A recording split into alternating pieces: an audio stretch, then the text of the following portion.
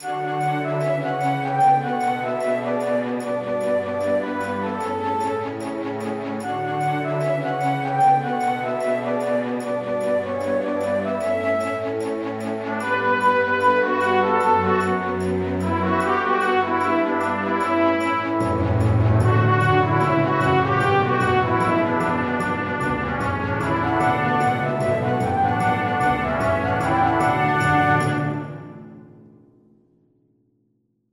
ho, ho?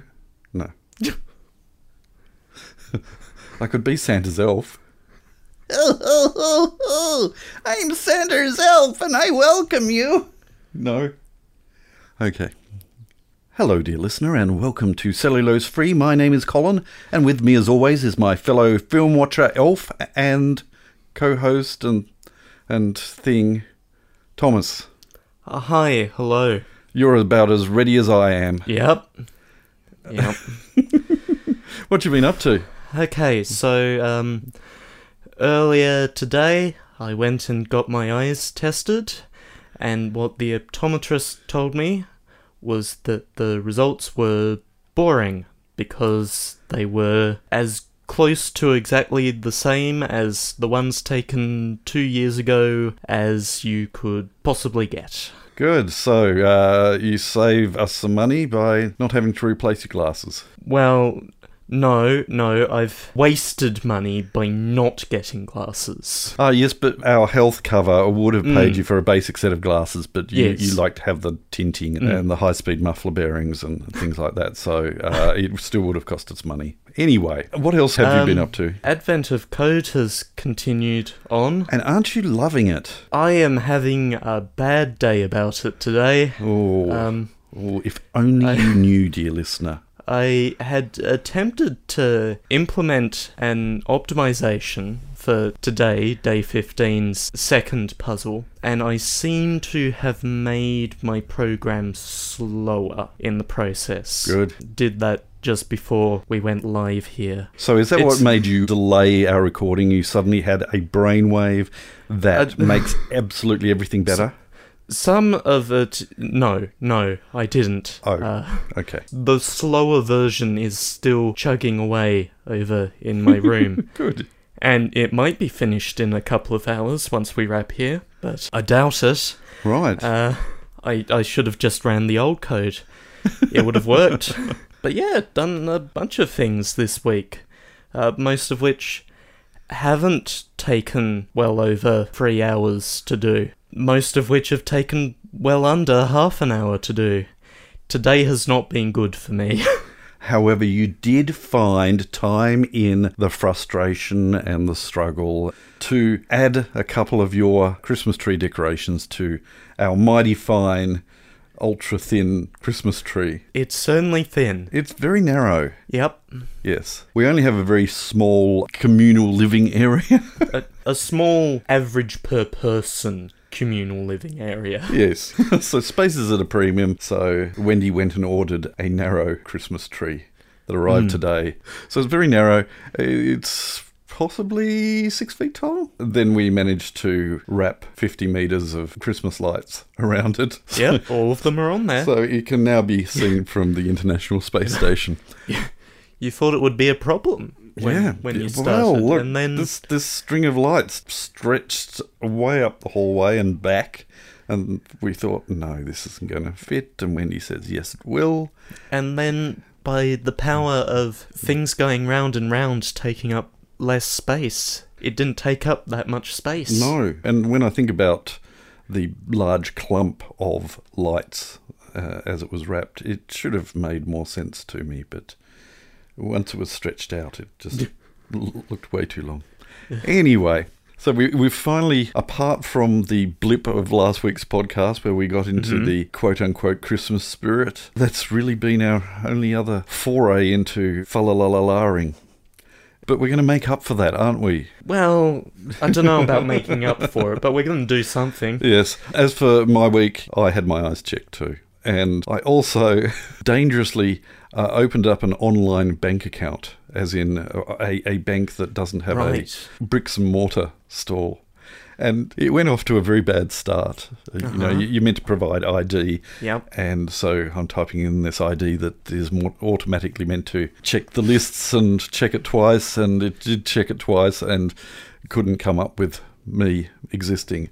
So I had to then find other ID and go about it the old-fashioned way and get someone to make a copy of that ID and have someone sign it and then email that image of that signed piece of paper, which then promptly got lost as far as I can tell, because no one got back to me and no one got... Well, I finally bit the bullet, and you know how I am with making telephone calls. I finally made a telephone call and was on the phone for 50 minutes before someone answered.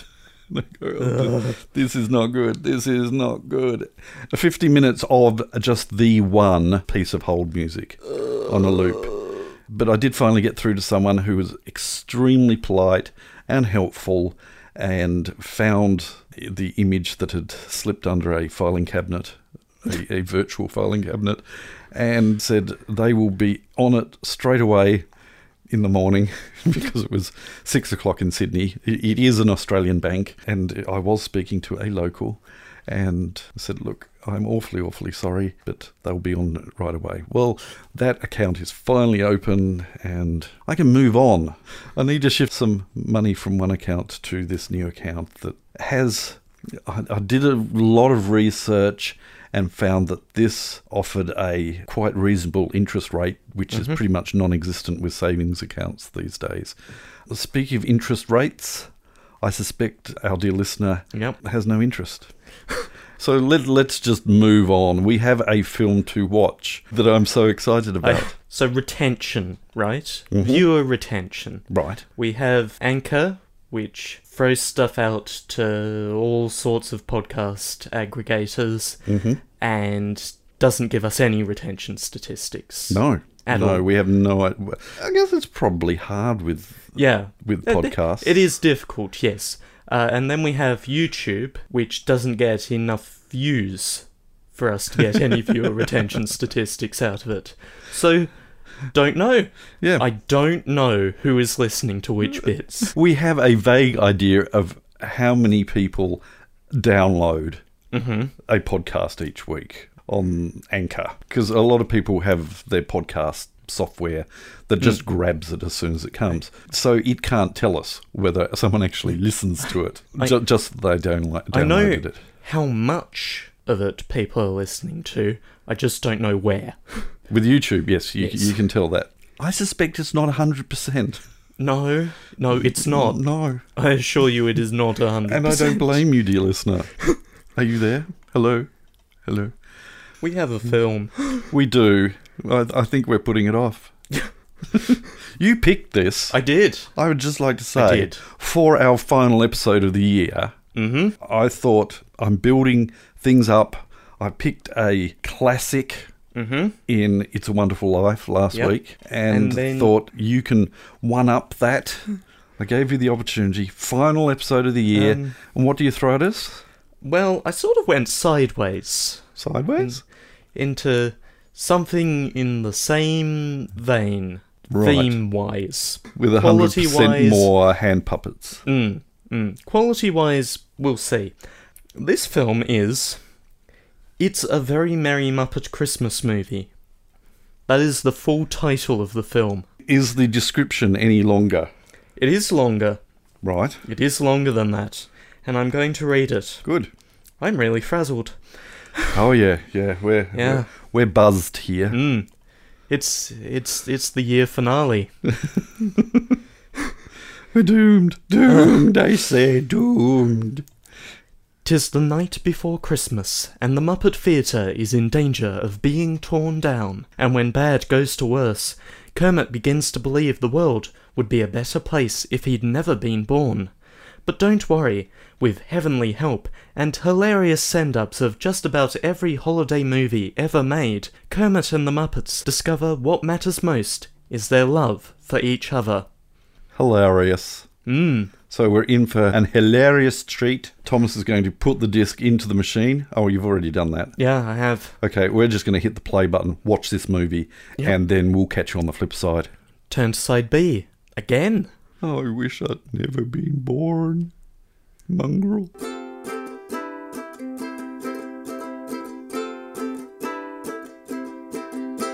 So, what did you think? So, at the end of the last episode, even though it was entirely my fault, It was your fault. we were sort of bemoaning that we were going to go through with this. Yes. It's not as terrible as we made it out to be. It's not good. Right. This is not a good film. No. But it's not as breathtakingly bad as last week's episode may have led you to believe. It's pretty bad. It is pretty bad. I think that I appreciated more the fact that this was a made-for-television production. So its budget was probably very, very short. Mm-hmm. And I think they got their money's worth. Yeah. It was filmed very, very well. Yep. The colours were crisp and it looked wonderful. But it's such a Jekyll and Hyde film. It's got some moments of wonder. Mm-hmm. The single song, I guess, really. It actually has that bit of Christmas joy. Yes.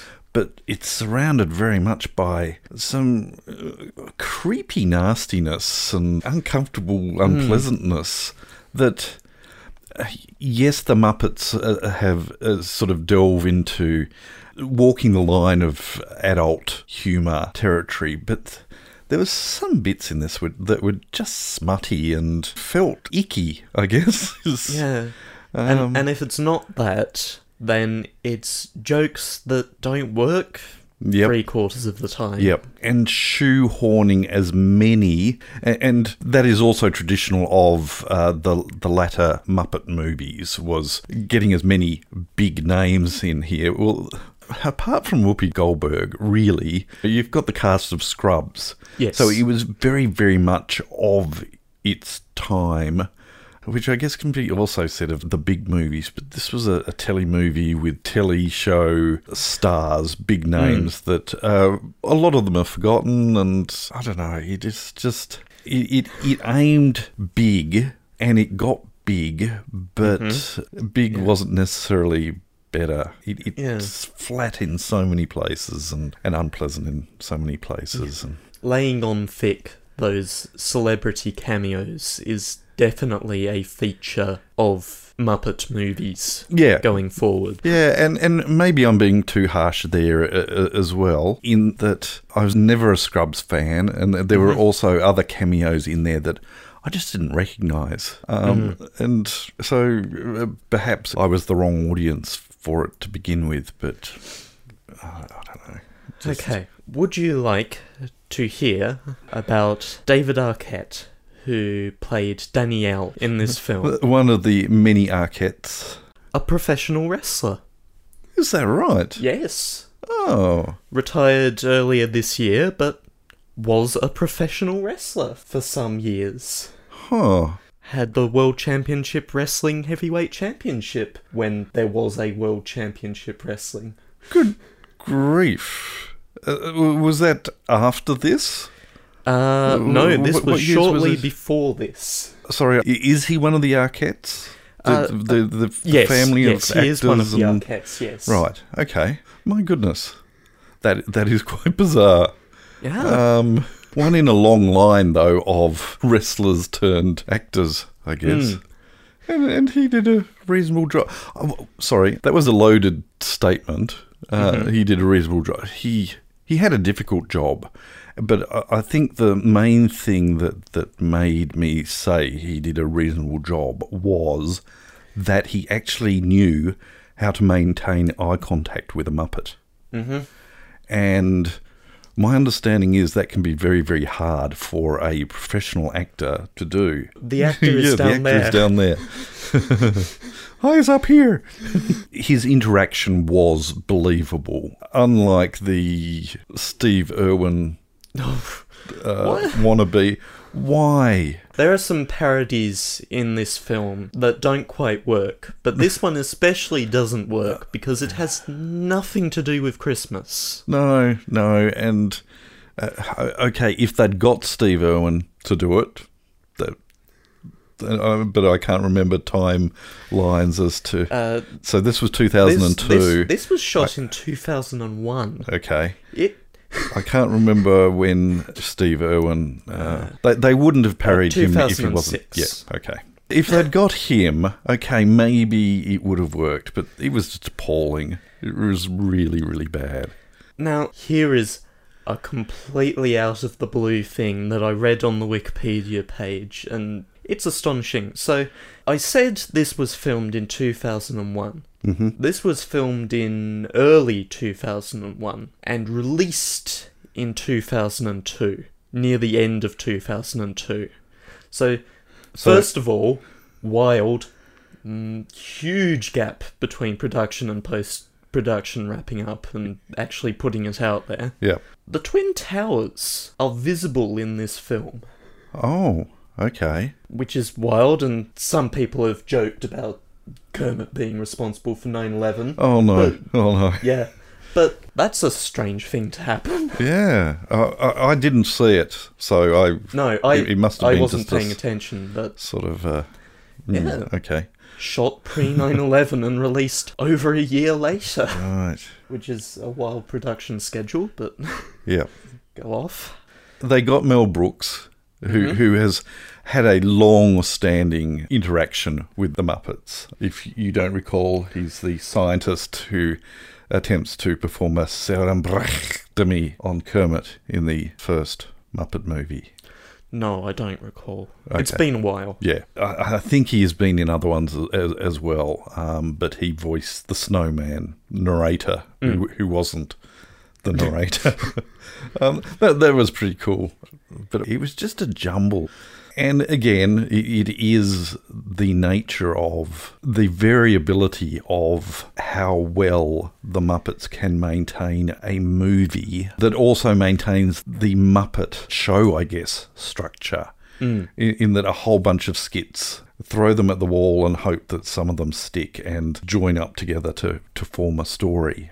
I'm still feeling in pain a bit, but less possibly than I was dreading this. There are certainly some redeeming features in it, but very few and far between. Here's some more interesting information. First of all, it's a Muppet film not currently owned by Disney. Yep. It's still under the auspices of NBC Universal. It's also the last Muppet film produced by the Jim Henson Company before the Muppets were bought up by Disney. Right. But again, it wasn't a theatrical release either. So it was that realisation that makes me, I guess, a little more forgiving of it. But, yeah, I'm still pretty miserable. I guess getting back to you've got some other snippets there, but it I rightly or wrongly think that possibly the strongest two Muppet movies would be Muppet Treasure Island, which has a story structure already there, and they nailed it. Their take on it. And they also did it with Muppet Christmas Carol. It, in my opinion, is one of the best film versions of A Muppet Christmas Carol, which is ridiculous on paper, but it has the heart and soul of the story concept. And again, relying very heavily on a star performance there in both of those films. Yes. Tim Curry and Michael Caine. But just one main character. Sorry, that's a bit unfair on the guy who played Jim Hawkins, because I think that film very much benefited from, and I can't remember the guy's name. I used to know the actor who went on to have a comedy show on British TV, who got treated terribly in the release of that film by, I'm not sure who to blame, but very little mention of him, but a pivotal character in that film. Kevin Bishop, yep.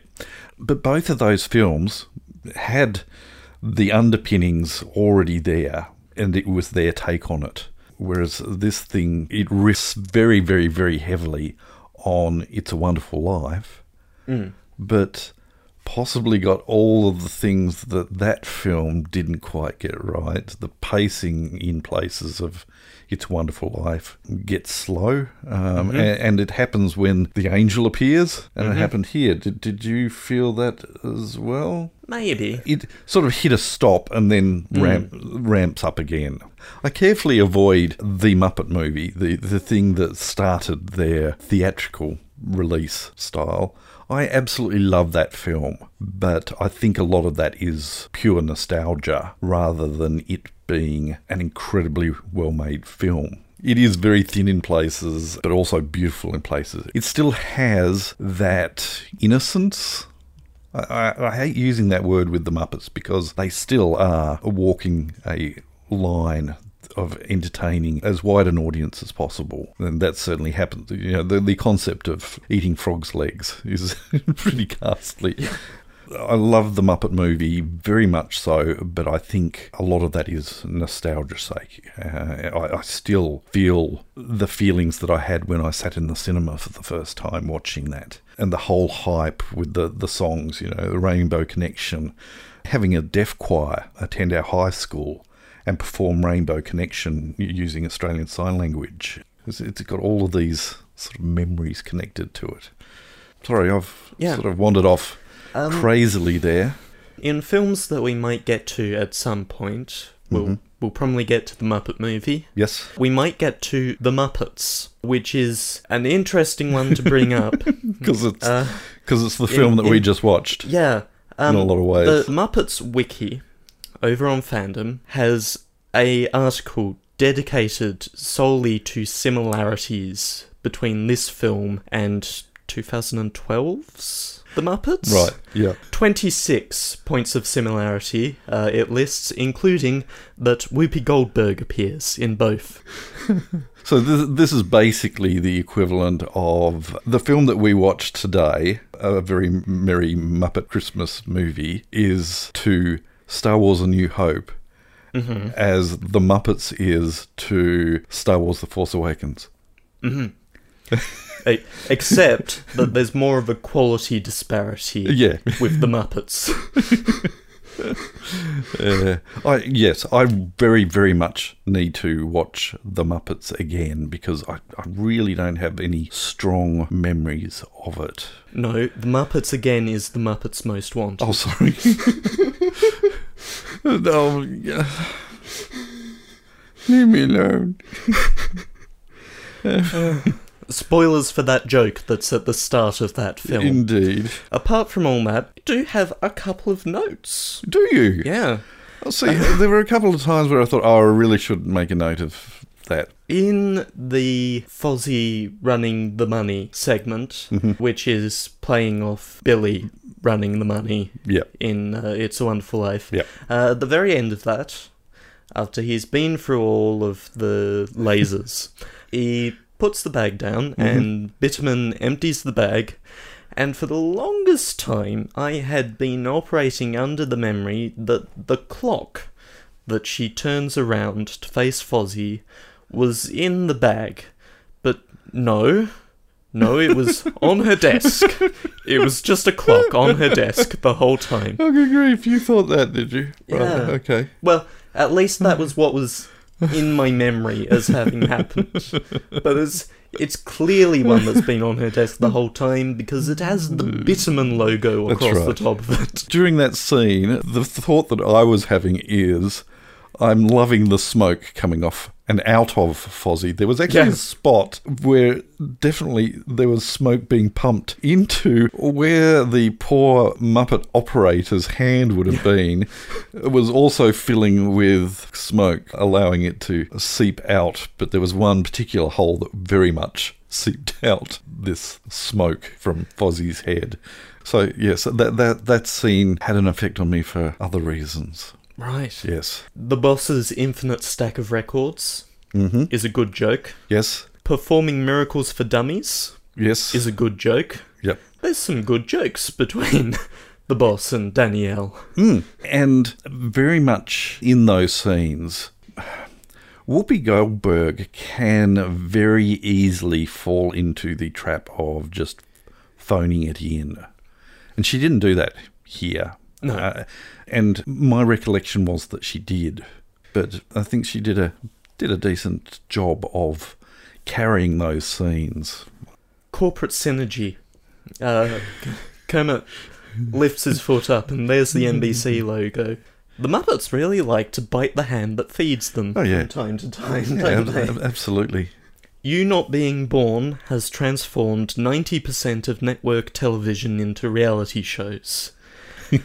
Which... That is frightening, isn't it? Which sounds like a terrible thing to have happened, and that has definitely happened here in Australia. Oh, yep. I don't know how it is in the rest of the world, but the government makes quotas. Makes quotas for Australian-produced television production.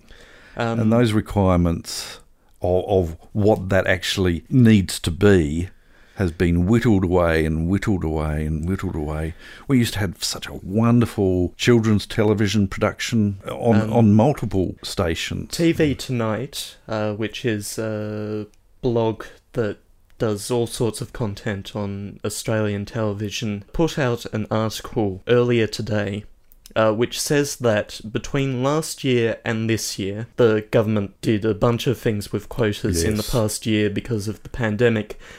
Children's content on Australian television has halved in the last year. Our animation studios have been decimated because there was a lot of Australian children's animation being done, and some very good work. And the ones that haven't been decimated are doing contract work for Hollywood movies. Yeah.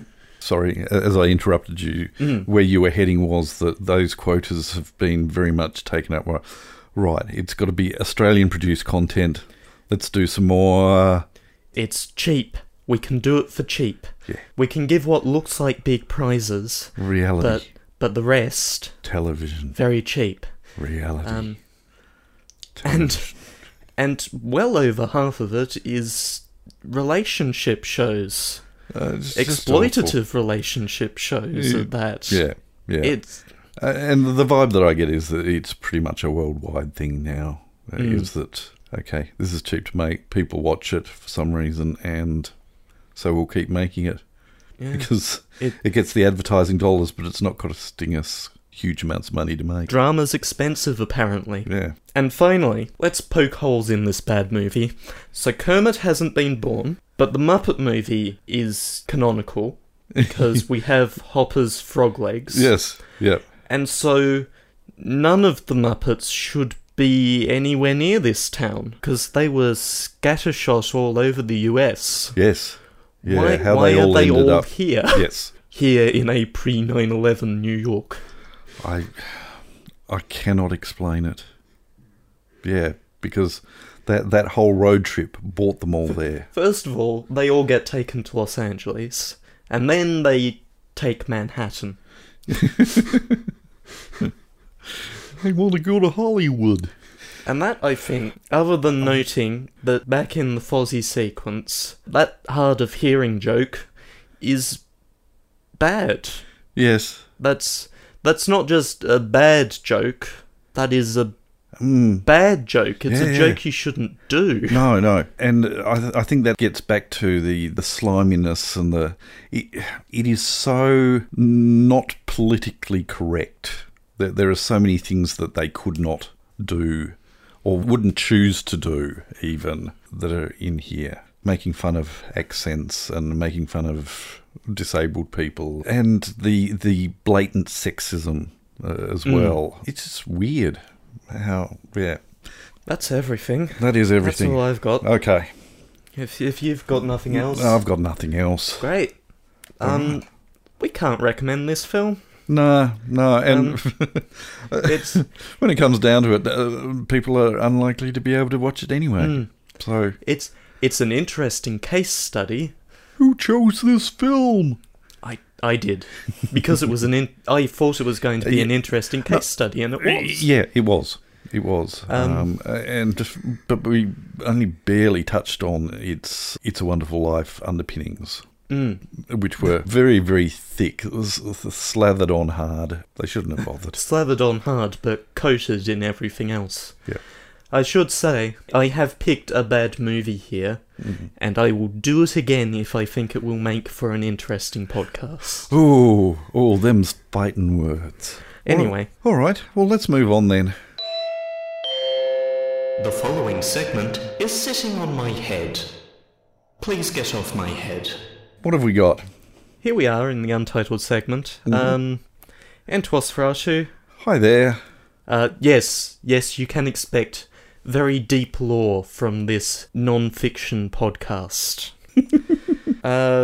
Thank you for your love for the seasonally appropriate theme, which I did up in a few hours.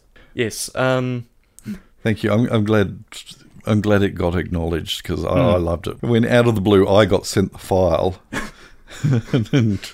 and pressed play, I thought, that's cool. The only inkling you would have had of it before I sent you the file was me coming into this room and saying, okay, so I have my door open, my digital audio workstation open, and I've been arranging some things in MuseScore and porting the MIDI over, and I haven't put in any of the instruments yet except for sleigh bells. That's right.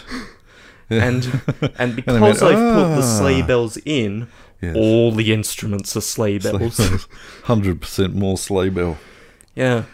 Entwas Fratu also says that your Jimmy Stewart is better than your Santa. Oh, ouch. Oh, that's really hard. I'm very, very rusty at both.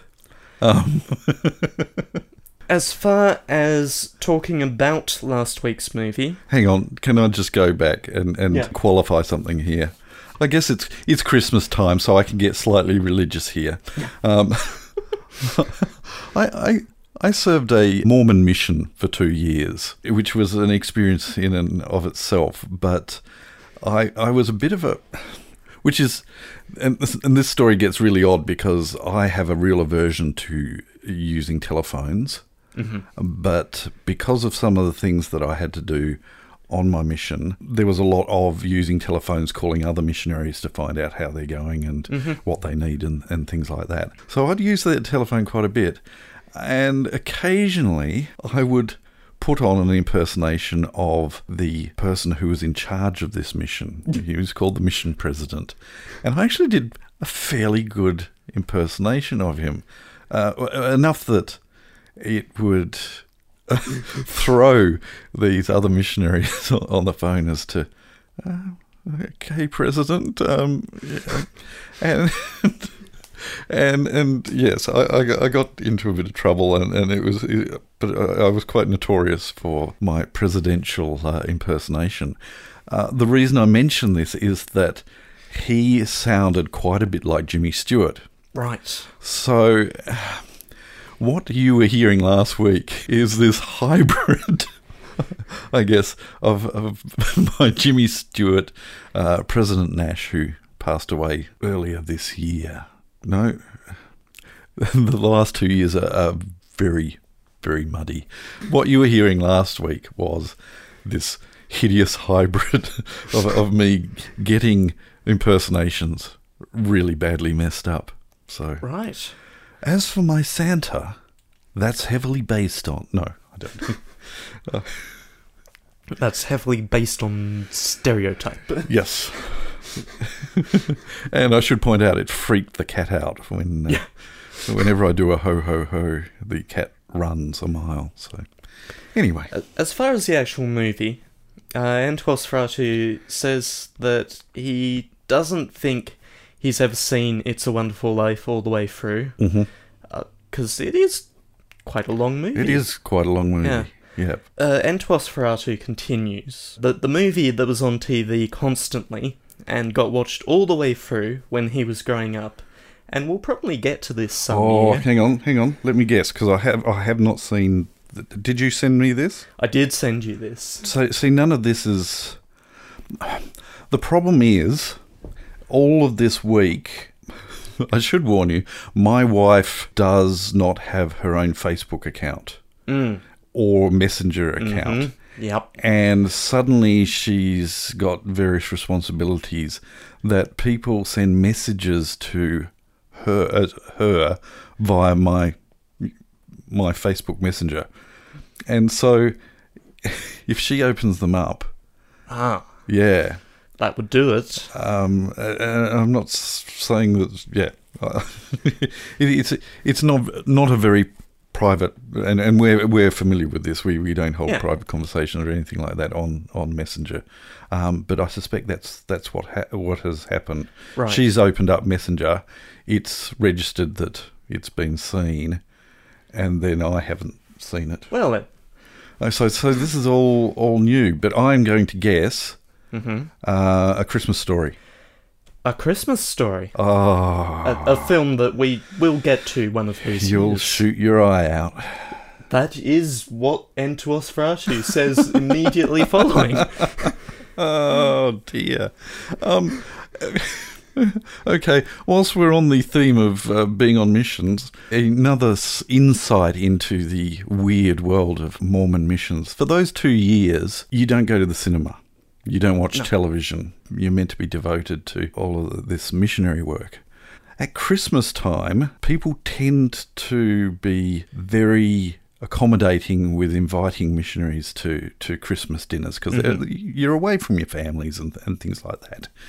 And so you're invited to these big family gatherings and you've got kids in the background who are watching television, and you try to avoid those things, but that is the very first time I was exposed to A Christmas Story. Right. And I was absolutely fascinated.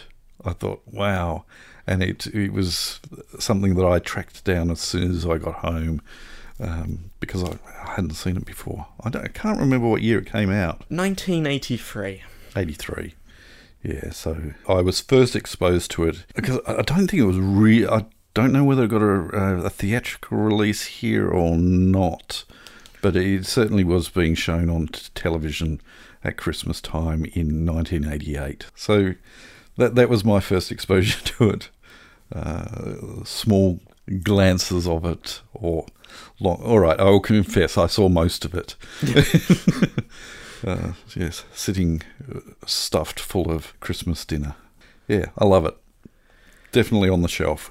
Yes, and something for another year. Yes. That's about it. Okay. Actually. Cool. Well, thank you for that input for our final episode of the year. We're grateful for everybody's input throughout the year, and it's been great to respond to. You have provided additional editing work. You have. Oh, this is getting hideously long too. All right then. So we'll move on. Pick a film for next week so we can go to bed.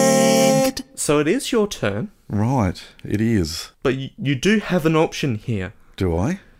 It's the end of the year. It is. You could leave us on a cliffhanger. I could, but we could lose audience. Oh. Yeah. And also the cliffhanger will be immediately resolved by the title of the next episode. Indeed. So, no, look, I'm going to randomly grab something that may change. It's going to be 3 long weeks between now and our next recording. Long weeks. Which is to say we will miss the next 2 weeks, and then at the end of the 3rd week we will record. Yeah. And I should also point out that we've had a production meeting and we've decided to swap roles. Thomas is going to be editing this every week, and I'm going to get a MIDI keyboard out and come up with tunes and do the cover art. So I'm glad that we had that meeting. Yeah, that meeting that happened before now. Yes, it was a good meeting. Yep. A goodly meeting. This is definitely a premeditated joke. And definitely was not planned in advance. I just came up with it then. Sorry, definitely what... was premeditated, wasn't planned in advance. I'm confused. I'm frazzled. Yeah, so am I. We need to wrap up. Yeah. So let's Yeah. where's the flag that I'm looking for? Okay, so I'm going to cut all of that out.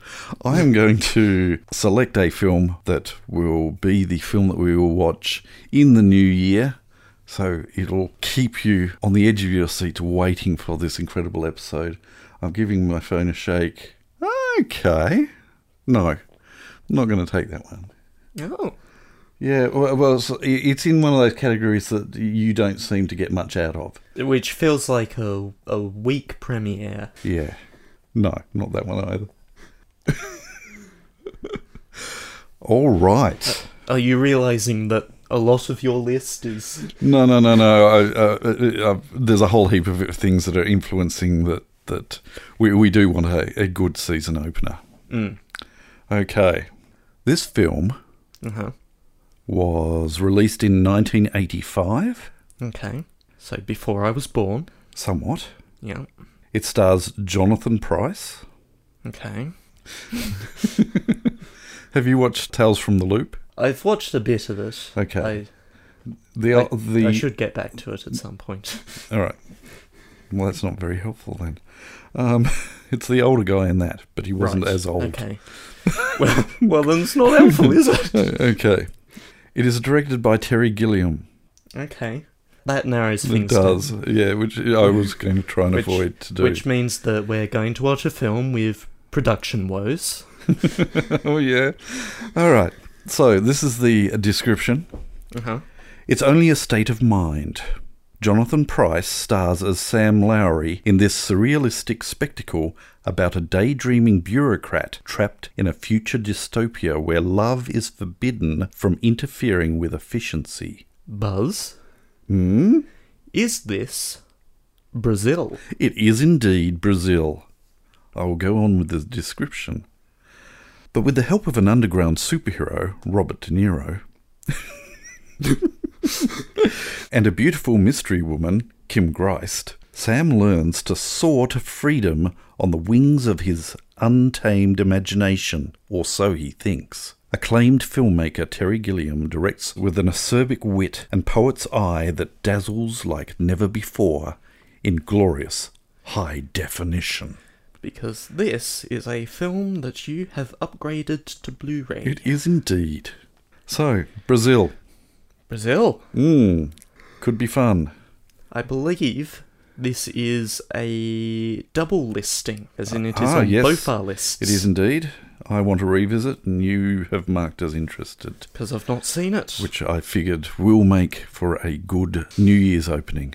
Speaking of New Year's opening, we hope lots of people attend, including all of our dear listeners. And until then, we hope that you all have a merry festive season, that you are safe, and you get to, I don't know. This is all going hideously bad. It was going so well. It was, wasn't it? And that... Have a safe and happy season. But until then, we'll catch you next time. Bye. You have been listening to Cellulose Free.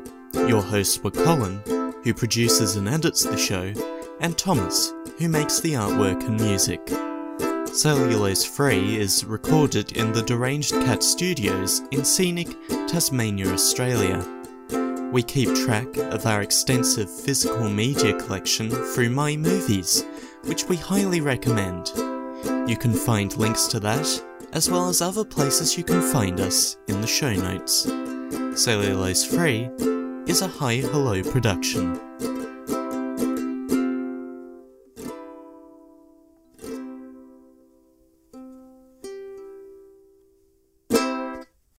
Yeah. Yeah. Okay, are you ready? Sure. Oh, is that front door open or closed? Yes. Good. Helpful question.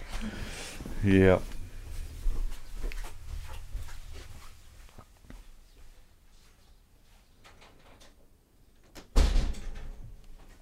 It's closed. Yeah, I heard. Good. Excellent. Levels. I closed it. You did. I can closed. tell. Good. The door's closed. Yep. All right. Let's do this. You right? Yeah. You still with us? Yeah. Oh, good. Yeah. Yeah. Ah, yeah. Yeah.